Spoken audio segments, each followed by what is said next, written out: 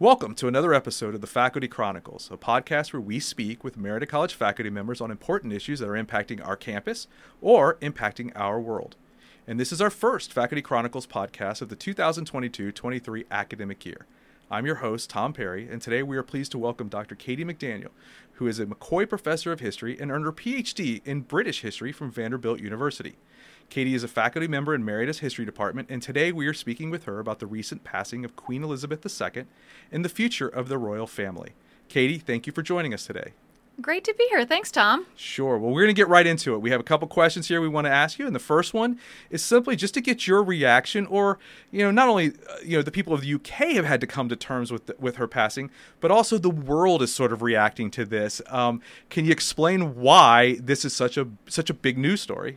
Well, first I have to confess to you that I'm not myself a royal watcher. I think of them like celebrity figures, and I figure, we here in the United States, we fought a war against them, so we don't have to care about the British royals. However, like that said, this is obviously a really significant event, and it is, as you said, being felt in ripples throughout the entire world because, of course, the British Empire was so large, and they still have a lot of relationships through the British Commonwealth of Nations, which is an organization of formerly colonized territories and people. And so, although I'm not myself a monarchist, long live the Republic, Tom, right? So we should hopefully, as Americans, value democracy. Nevertheless, this is an event that I think, really do need to try to figure out. Queen Elizabeth's reign was incredibly long. It was 70 years. It spanned enormous changes in the British Empire and Commonwealth. She was queen for 15 prime ministers, with Winston Churchill at the beginning, and just within the last week or so, Liz Truss most recently. And something like, just to give you a sense of her importance, something like 1/3 of Britons have dreamed of the Queen. And I guess usually they're having her over for tea and chatting about, what to do about, kids today or something. And so I think that shows that she's been very personally meaningful to a lot of people. Now, for me, I've been really interested to see how people are coming to terms with what her passing means for Britain, for the UK, for the Commonwealth of Nations. There's a real variety of opinions, and a lot of them are in conflict with each other. But I'm seeing a lot of serious attempts to reckon with how we should understand the passing of someone who is not simply a woman or even a political figure or celebrity, but somebody who embodied the nation, a nation with virtues and also quite serious flaws. Emotions are very high, and this is just a moment fraught with meaning, a wide variety of meanings, actually, and we historians, we love those kinds of opportunities. Well, you just hit on it. I mean, 50 years or, the amount of time she's, 70 years. Sorry, 70 years. I said 50, 70 years, 15 prime ministers and all those things. So it's, there's few people of us alive who have known someone else who has been the head of the royal family, has been in that position. So this transition that's happening, is that part of the intrigue for people is, being able to see something they've never seen in their lifetimes take place? And, what are you most interested in seeing or hearing during the transition of the royal family? There's some statistic that's something like 90% of the world has been born since Elizabeth has been, up at the top there in the UK. And so, as you say, it's a unique moment for most of us in our lifetimes. And what we're seeing right now is a lot of pomp and ceremony. These are events that have been planned for a very long time. It's not a surprise that Queen Elizabeth passed away at the quite ripe old age of 96, so this has been in the works for a long time. And it's been carefully designed to be watchable. It's supposed to be a public spectacle as a means to bring a lot of disparate people together through the shared mourning of her death and celebration of her life. And they're trying to also make moving on to the next reign as seamless as possible. Of course, any dynastic family wants that to be a seamless transition. Historians talk about monarchs having two bodies. There's Elizabeth the person, the mother, the grandmother, the great-grandmother, the dog lover. But then there's also Queen Elizabeth II, the embodiment of the nation. She was really expert at the second being the face of the state for so many years, for a lifetime, really. In fact, one of the complaints about her that you hear, Tom, is, who was she? Like, what does she really think about any of this? Historians would love to know what was really going on in her head, when she's dealing with Margaret Thatcher, for example. That's one of the things we wish we knew more about, her hidden thoughts. But she was unknowable about not just political matters, but actually a lot of personal matters, too. She kept hidden that other, more personal body, which was contained very rigidly within her own private life. But she excelled at being the public face that was without individual opinion or even maybe personality. That was actually, it was important for her to keep the individual person of Elizabeth more under wraps. She, as the public face of the nation, could represent the values of Britain without being particularly controversial. She has that stiff upper lip stoicism, the pragmatic heroism of World War II, a kind of old-fashioned social grace, dignity, sense of duty. And this was broadly appealing and generally unifying in the way that traditions of the state often are. And so she performed that as a very important public role. Much of the transition that we're seeing right now represents mourning the loss of that queen's body, not the individual person.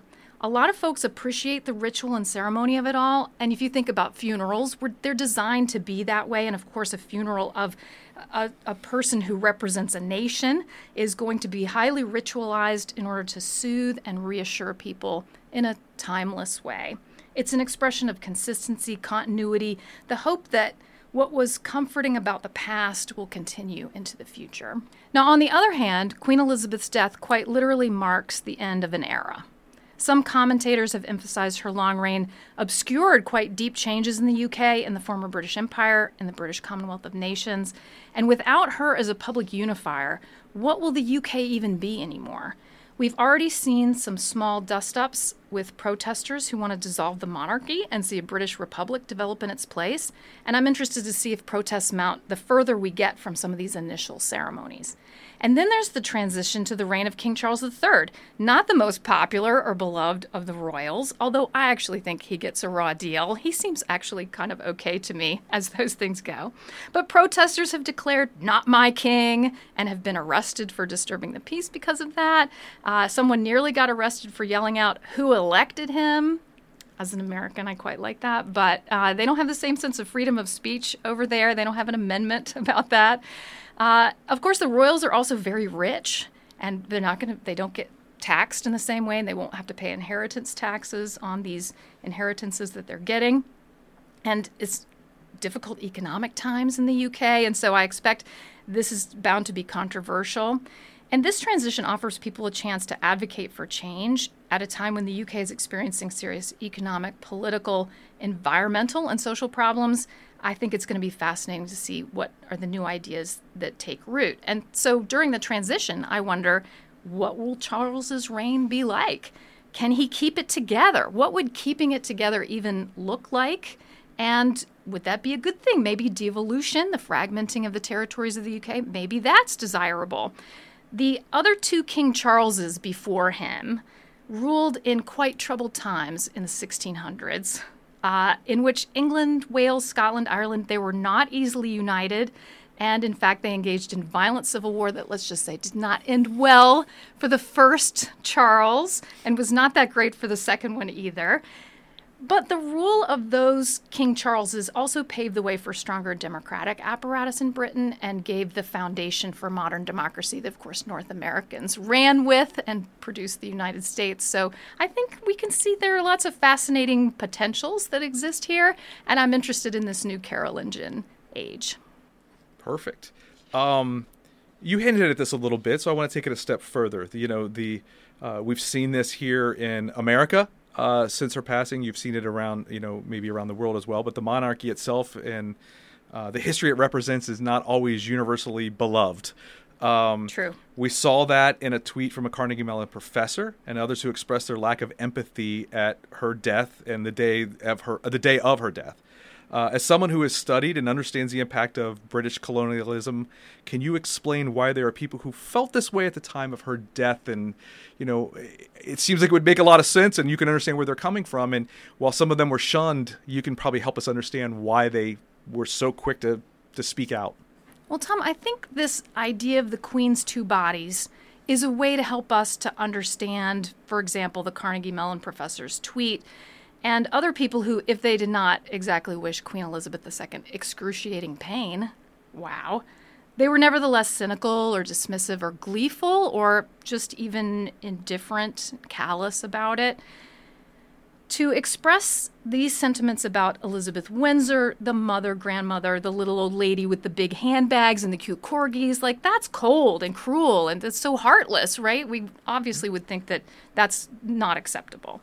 However, it is important to remember that the Queen was the face of the British Empire, a political entity that committed serious atrocities against colonized people, appropriated their wealth, denied them political agency, promoted racism and discrimination that persists today, enforced the British will through violent control and even genocide. And this was not just things that happened before her time, but things that happened during the course of her reign.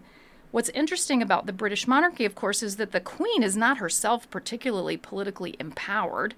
I think Elizabeth was probably a good resource for information, just especially because of her longevity. But she's not making these policies. These are not her particular policies that created the misery for colonized people. But she embodied the state. And not just in the more positive ways I mentioned before, but also in these damaging acts that have not been sufficiently repented, amended, or, as we can see, forgiven. In 2011, Queen Elizabeth successfully navigated a visit to Ireland. The Irish have been long oppressed by the English, and that was a very successful visit because she was able to soothe some of those wounds, at least for some people, through a variety of public actions, graveyard visits, ceremonial displays. These performances can be really important, and she was as expert at that kind of statesmanship as I think anyone could be. It's her life's work, and she was just brilliant at it. But over the course of their history, the British simply walked off with a lot that was precious to a variety of people in Asia and Africa especially, much of which is still in Britain. I don't know if you've seen the story about the Kohinoor diamond, which is in Elizabeth's crown, and there's some idea that maybe she should return that to India or Pakistan. A lot of people died and were terribly oppressed in the name of the British Empire. And so it's not a surprise that when people think of Queen Elizabeth as this other body, as the state itself, they're angry and they're bitter, and they're going to put that all onto her and see in her death the much desired death for British oppression worldwide through its empire. And they're going to see this also as an opportunity for something new and different on the horizon. Now, I'm not interested in telling people how they're supposed to feel about Queen Elizabeth's death. But I just hope that, especially in the United States, when we do care about free speech, that we can talk to each other about the variety of reactions that people have and the conflicting meanings that we're ascribing to her passing. Perfect. Well, you have given so many great answers. I feel like my next question you probably have touched on a lot, but I'm going to give you another chance just to add to the legacy of Queen Elizabeth, and it's for those listening. There's a lot of folks who may not understand the impact and what a 70-year reign really looks like and what it means. But can you what else can you say that would help them understand just what that era looks like and why it is so important and why it has such an impact today? As you suggested, one of the most important things about Elizabeth's reign is simply its length. Think about all that's changed in the world since 1952. It's really amazing, right? But she was remarkably consistent through that whole period. She's a persistent face for the UK worldwide and for people at home. And thereby, she allowed a kind of 1950s nostalgic ideal of Britain to live on well into the 21st century. And her refusal to reveal too much about herself as an inner person, her total commitment to public life, a life of service and duty to the state, even when other members of the royal family behaved very scandalously, she seemed to stay above the fray.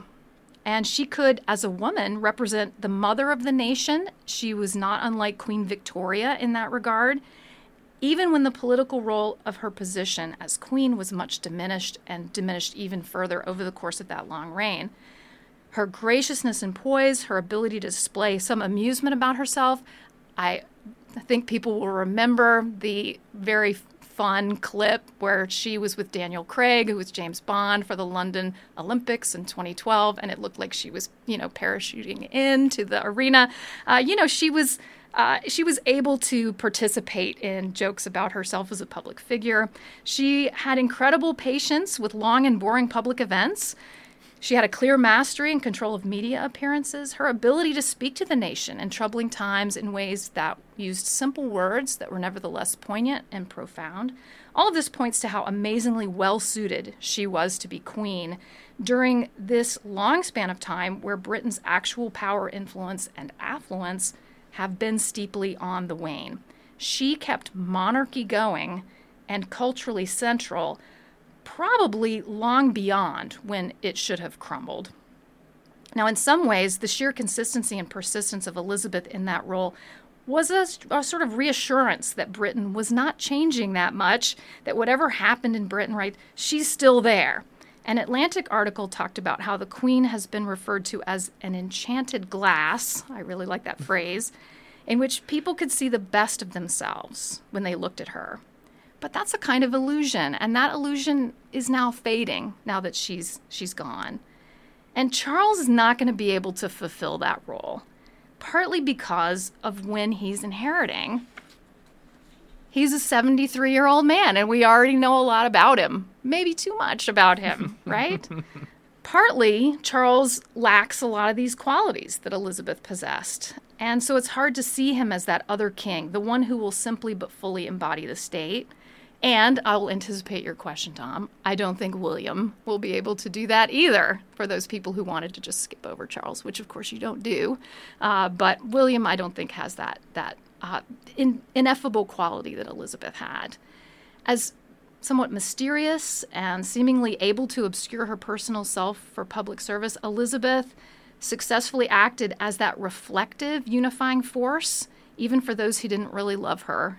And I think even people who didn't think she did very much during her reign, she's just this archaic relic of an earlier age, I think even they will see that her presence was a kind of cultural glue, without which, who knows? What is next on the horizon? We historians, we like to talk about events that have already occurred, so I won't speculate, but I think there are perhaps some interesting, surprising things coming in the future. Well, thank you. Last question, and if you've ever listened to one of these podcasts, I sort of end it the same way every time because I think it's important as Merida College, as we have students here and we're educating them. I'm curious if this has come up in your classes here of recent days. Have the students asked about it? What's going on in the classroom in regards to this topic? Well, I didn't have students approach me particularly about it. Just I'm not in that particular period in the classes that I'm teaching, but I did have a colleague who said that he's Joe Sullivan, who teaches the Shakespeare class, and he said he had like 3 students rush up to him, right, the end of another Elizabethan age, kind of eager to talk about what it meant.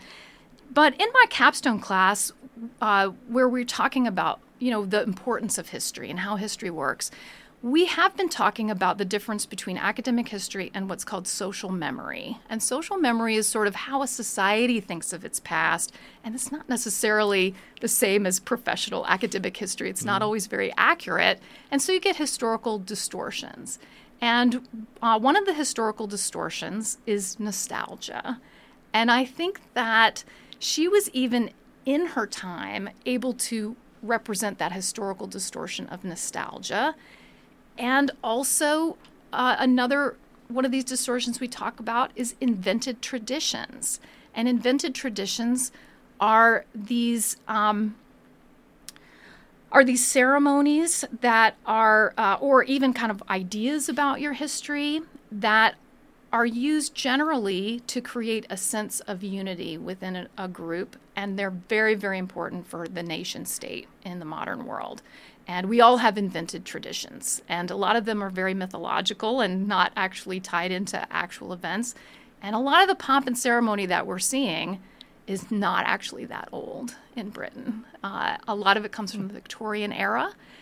And we've talked about it in our class in terms of, why do we not only create these traditions, but then try to root them way back in the past, much farther back than they really are. And it's because it gives a sense of stability and legitimacy.